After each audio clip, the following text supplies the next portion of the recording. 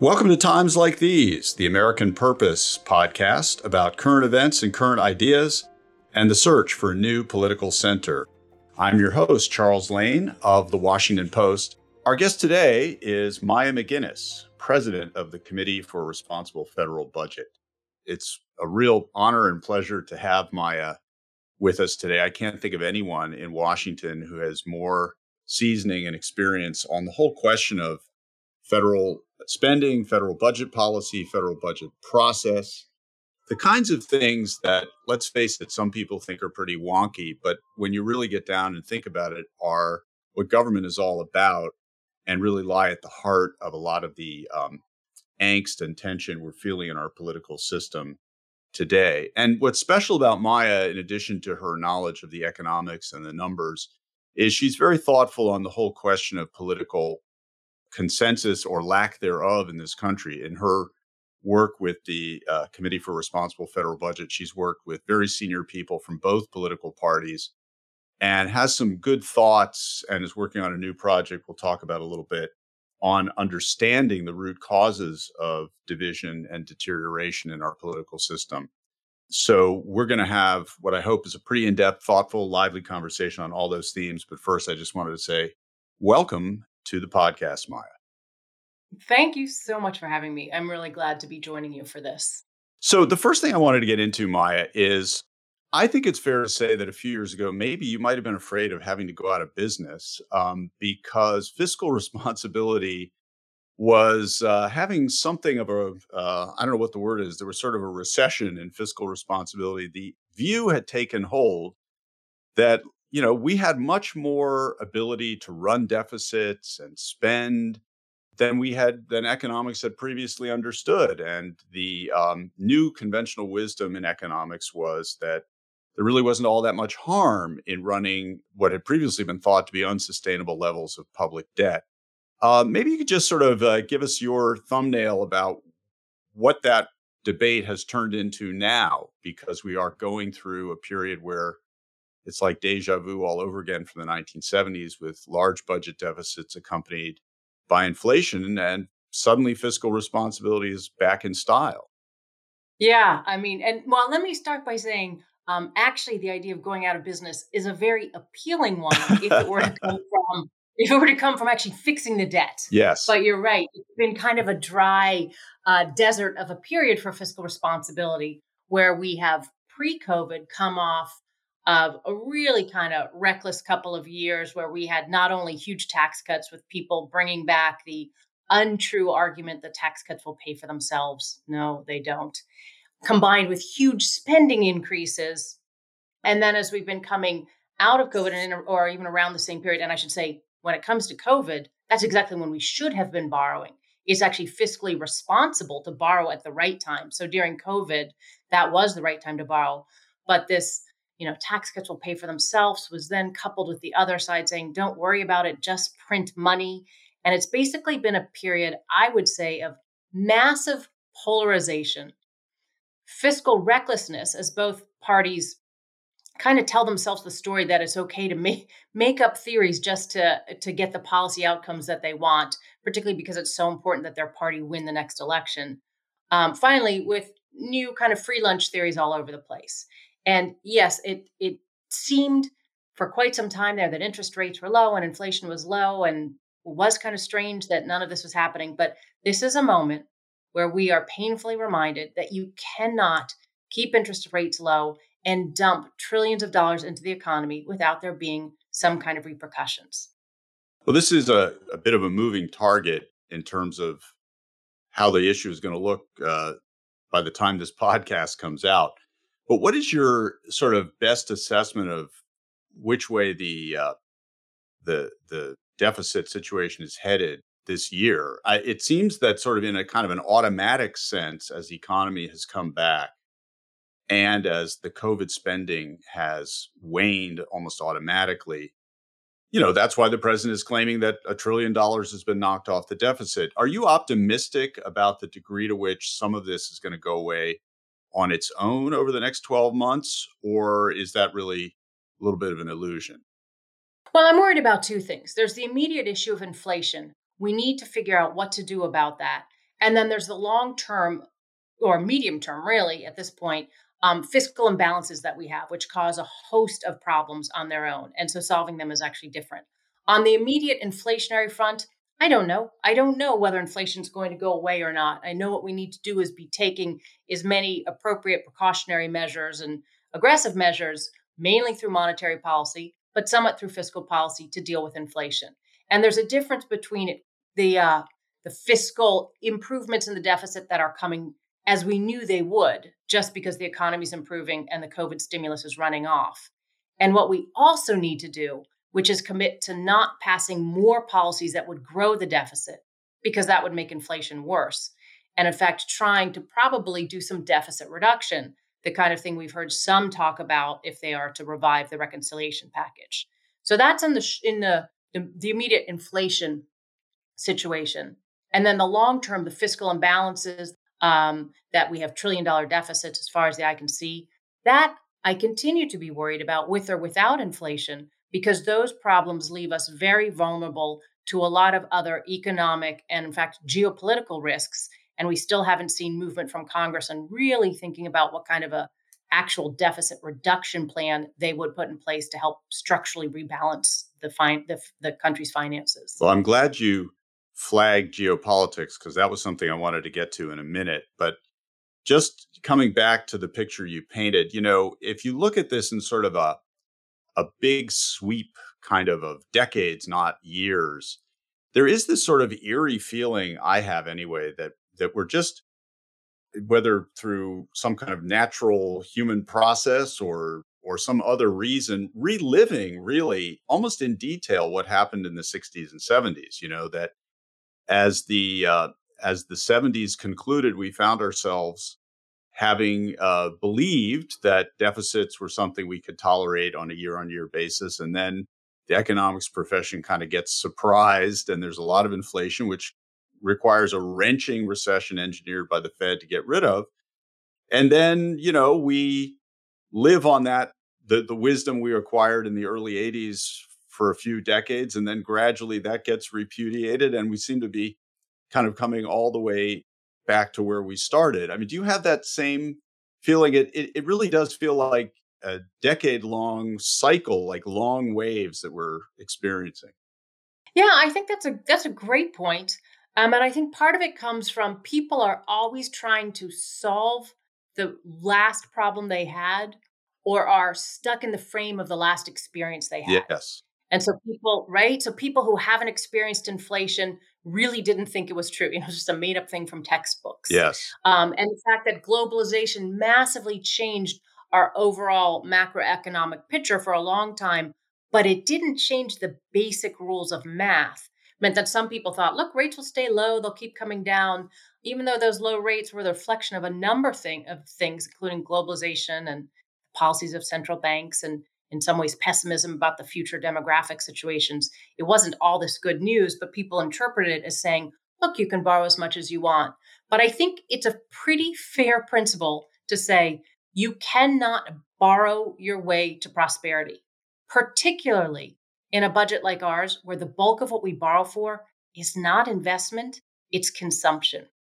And there's still a few fiscal principles that, as much as parties would like to wish them away or kind of free lunch theory them away, still hold. And that means that if we are going to spend a lot of money, we have to figure out whether we're going to pay for it today or shift the cost of that into the future. And when we shift the cost into the future, it leaves us with a weaker economy, many fewer choices, even when the dynamic economy is changing rapidly, and pretty vulnerable on a number of the countries or places where we are dependent for financing all of our borrowing.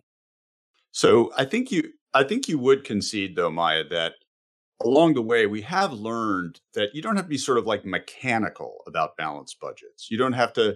I mean, Germany has actually had some problems lately because they passed a balanced budget amendment and then found they had to get rid of it to kickstart their defense spending.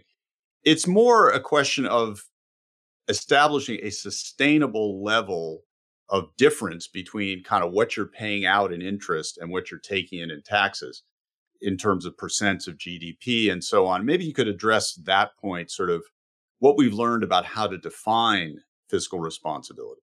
Yeah, a great point. Because a lot of times when I tell people what I do, they assume that means I'm a huge believer in balanced budgets. And the truth is, you definitely don't need a balanced budget every year, and there's really no economic reason you would. In some countries, they found it's helpful to have simple rules because it keeps voters aware of what you're doing, and more transparency in the budget is good. But this kind of belief in a balanced budget per se is not necessary from an economic perspective at all. What you do need is an economy that is growing faster than your debt. Or reverse of that, if your debt continues to be growing faster than your economy, that's when you're in trouble. And your interest payments will grow even if your rates are low. If you have a lot of debt like we do now, if and when interest rates go up like they are right now, you're incredibly vulnerable to those increases. So, for instance, if we have interest rates that go up 1 percentage point more than they're expected to, that adds a bill of $2 trillion in interest payments over the subsequent decade. So that just shows you, because we borrowed so much, we're incredibly, it's like a credit card teaser rate. Like, rate shifts will really, really hit home and make a big difference in our budget.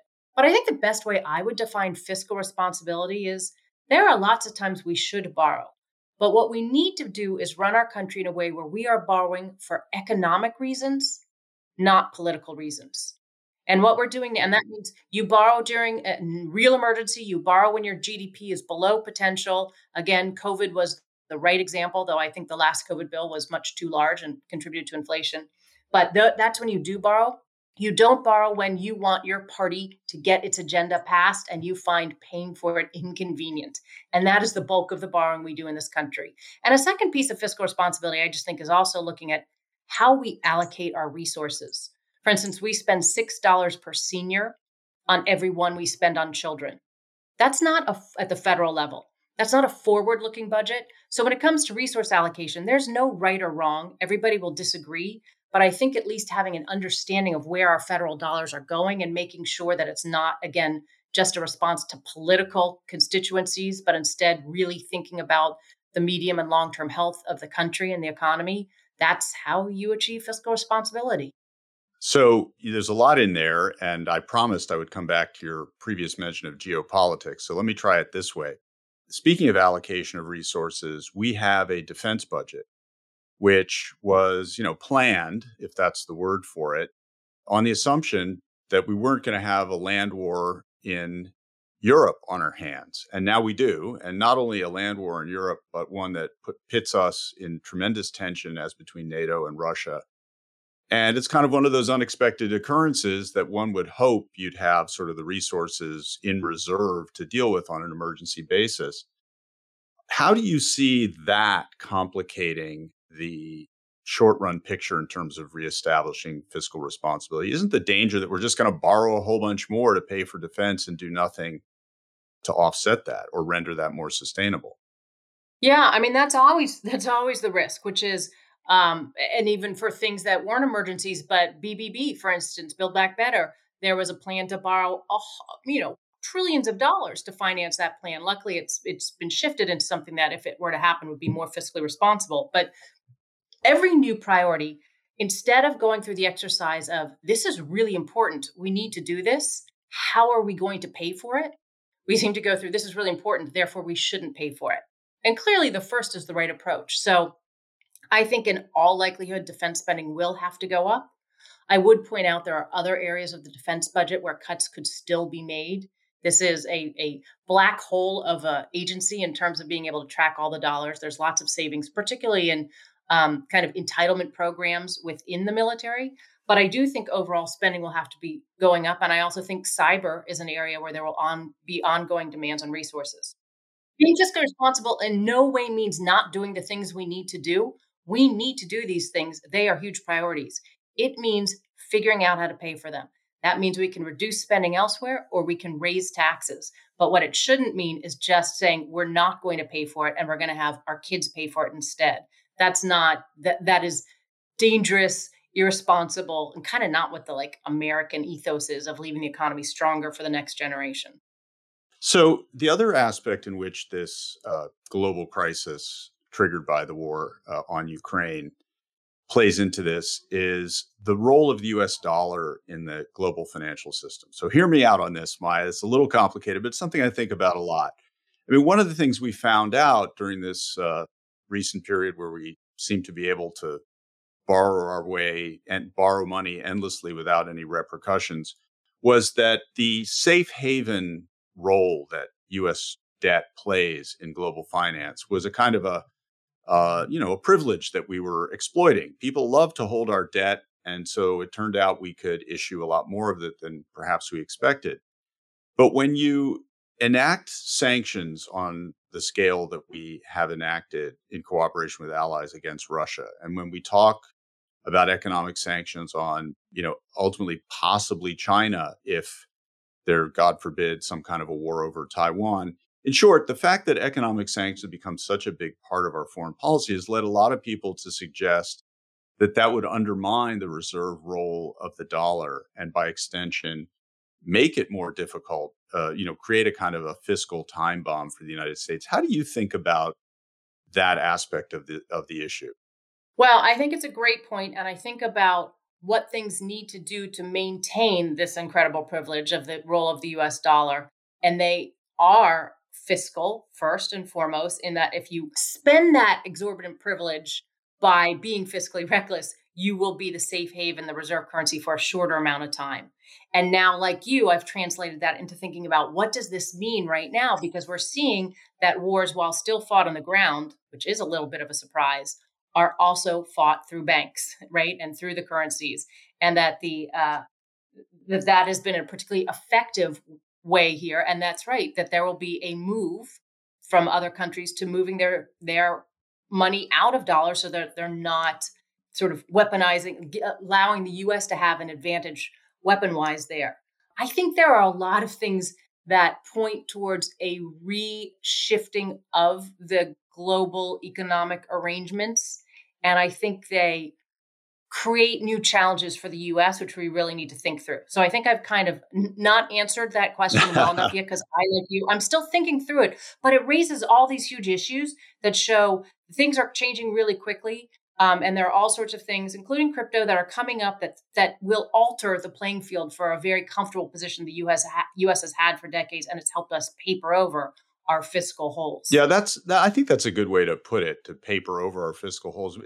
There was sort of a secret support for all this deficit spending that we never kind of acknowledged publicly, but it was the reserve role of the US dollar in the global economy. As you said yourself earlier, a lot of other countries, China is probably the most salient, but Japan, a bunch of others, were essentially holding our money at low interest rates because it was convenient for them for other reasons. And that kind of it gave us an implied subsidy that we weren't too transparent about. And you're right. If, the incentive to find an alternative to the dollar gets strong enough, somebody's going to find one.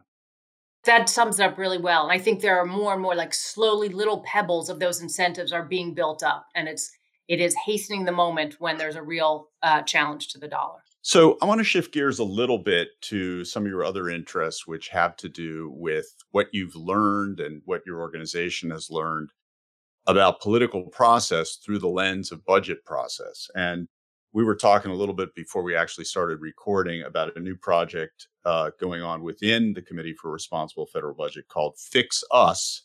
I think it's actually spelled with a capital U and a capital S to be kind of cute and look like Fix US and Fix Us. That's very remarkably good advertising there. Why don't you tell us a little bit about that project and what its objectives are? I mean, so my commitment to fiscal issues and doing it in a bipartisan way runs incredibly deep. This is like a passion for me. And I think the work is so important. It has become more and more clear over the past years. You cannot do hard things like raising taxes and cutting spending, which is what we have to do. And we shouldn't even be pretending that's the case. It's what we have to do. You cannot do that in a moment of such high levels of polarization. And so as we thought about this over the years and studied what made deals work and past deals work and built bipartisan groups, it just became clear that you can't move forward while we're just marred in this toxic political polarization. And so we built this project in order to really look at the root causes of what's brought us here. And so we think about it as the 3Ds: division, dysfunction, and distrust, and trying to understand what the political, economic, cultural, and technological causes are that have brought us here. And it's really interesting because we're bringing together lots of academics, lots of big thinkers on these issues who are doing what they do in kind of university settings, writing papers, thinking about this, but also linking them to people who want to give home to the exhausted majority out there. So people will have a place where instead of just checking out because they're so sick of everything in Washington, we'll have a place where they can think about bridge building or political reforms or what kinds of things sort of through shared values and ambitions can help unify the country. So as if trying to fix the budget weren't difficult enough, we decided to take this on. But the really exciting thing is there's a huge appetite out there. People who know things don't feel right and they kind of want their country back, where sure, Republicans and Democrats are different and don't always agree, but at the end of the day, they could get something done. And we're trying to build a group of citizens, a group of experts, and link them with a whole host of ideas to think about where we can make progress on this issue. Because we all know something doesn't feel right in our country right now. And while I'm sitting here pushing on these big, tough policy issues in the fiscal arena, other people are doing the same thing on climate or education reform, all sorts of areas, and nothing's getting done. And it's not going to until we fix what's going on in Washington and how we're able to work together. So I guess that sounds great. No offense. You're not the first to say it. And I think it's important that you're not the first to say it because we need a lot more people who are saying it and who believe it. The concern I want to put to you is that what if you're right. There's a lot of data that shows there's an exhausted majority that is fed up with this and really wants something more practical, political environment. But there's a reason they call them exhausted, which is that Yeah. they're not in the mix. They've gotten out of politics, or they're very passive toward politics. The worry I have that I'd like to hear you respond to is that in some ways politicians are giving those who are excited about politics, donors and voters, giving them what they want. That we've reached a point in our history where, at least for the time being, what voting and political activism is about is kind of expressing identity, voicing big sweeping ideologies, and not actually, believe it or not, governing the country. I mean, am I missing something, or is that really the knot we've got to untie? I think it is the hugest, hardest knot we have to untie. And you merely need to look at the fact that technology algorithms that are pushing people towards the extremes only work because it's what people want. And I'm not going to go too deep into all the things we've learned in technology and neuroscience in this project, but part of the issue is, frankly, just the way humans' brains work, where we are in search of dopamine rushes that used to be on smaller, more regulated or friction things. Like we were addicted to cigarettes, but now we're addicted to outrage. Right. And I think we're only starting to come to terms with what that means. But it is actually a response of our brains. And so we're finding that the more you give people this dopamine hit from feeling outraged, the more people need and want it. And so that is a very, very difficult knot to unwind. And I guess when I think about fix us, I don't think we're going to fix this. We don't pretend to know how to. But if what we can do is start getting people who look at these issues from all different perspectives, whether it's what political reforms you need, what economic reforms you need, or the brain science of technology, what needs to be a part of this. If you get them all more connected, but working towards the one goal of how do we get this country unified and functioning again, then hopefully we will have breakthroughs from, crowdsourcing the best ideas out there and hopefully giving a home for people who are exhausted from the extreme outraged part and maybe don't want to go march in the streets, but maybe want to, learn a little bit more about some of the issues that may help to unify us. One of the things I keep thinking about, this country needs the next big moonshot. We need the thing that could actually bring us together. And, Russia didn't, China hasn't really done it. COVID hasn't done it. But the situation in Ukraine has been more unifying than some of the things that we've seen in the past years. And so we need to learn from that. What is it about that that's helping people who get very angry at each other and in normal discussions, feeling similarly about something. We need to figure out how to build on that. I have to say, Maya, when you started talking about these algorithms that feed on outrage, I felt outrage. I suddenly felt my lizard brain fire up, and it makes me mad. But no, you're absolutely right that I think another way to formulate this dilemma is that the institutions or freedoms of democracy are being mobilized in ways that destroy democracy or that work against democracy. This is, of course, the eternal dilemma of a free society, is that it can be weaponized against itself. And the other piece, I'm nodding as you're saying this. The other piece of this is the exponential increase in the pace of change. That it used to be you could kind of catch your breath and think through it, but right now, I think it's Yuval Harari who said something about how technologists move so much faster than poets and philosophers. But as people are trying to figure this out and understand what is happening and how to change it, the new things that are contributing more to that outrage and those changes for us are moving even more quickly. And that's why I think a lot of people feel like we're falling deeper and deeper into the hole, even as we're trying to figure out how to climb our way out of it. You can't have a democracy without, you had 3 Ds there. I've kind of forgotten what they were, but I'll add a 4th D, which is deliberation. You need it to make decisions, even bad decisions, but certainly good decisions. You need a few seconds to think it over. And what the technology you're referring to tends to diminish is the space and time for deliberation. And now, what does this have to do with what we started on in the beginning, which is fiscal policy? But fiscal policy is a case study of the failure of deliberation when the complicated trade-off that is always presented between one good use of the money against another good use of the money. The easy trade-off is a totally useless use of the money versus a wonderful use of the money. When you have competing goods and you have to really think them through and you have to talk it over and make a compromise, but there's no time and space for that deliberative process, that's when you start having a situation where both parties just say, oh, well, you guys spend your trillion on your thing and we'll spend our trillion on our thing, and that's how we'll compromise. That is exactly right. In that, in order to do fiscal policy well, you need to have critical reasoning, where you are able to look through these really complicated policies and understand the details of them and how one thing achieves a different objective, how we might not have the same objectives. You need to have nuance, the gray areas, not the black and white, not right and wrong, which isn't how the budget is. There are different preferences. And they're all legitimate, but you need to compromise and deal with the trade-offs. So you need to have critical reasoning, nuance, compromise, lack of or impulse control. And those are all the things that we're losing with a frictionless tech reinforcement environment. So the way that we're being trained to respond now is at odds with the kinds of thoughtful work you need to do on wrestling with issues like fiscal policy. So it does seem like a tenuous link between them, but I actually think they're linked very, very closely. I think the effect of one is huge on the other.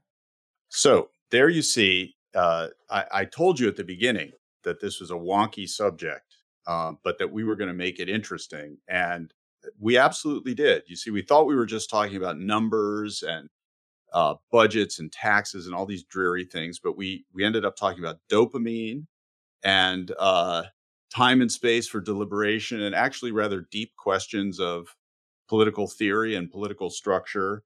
And we also tapped into the real passion as well as intellectual candle power that Maya has brought to everything she works on. And I found it pretty fascinating for my part. I hope our listeners will as well. Maya, thank you so much for joining me on the podcast. And I wish you well in everything you're working on. Thank you so much for having me. It was a lot of fun.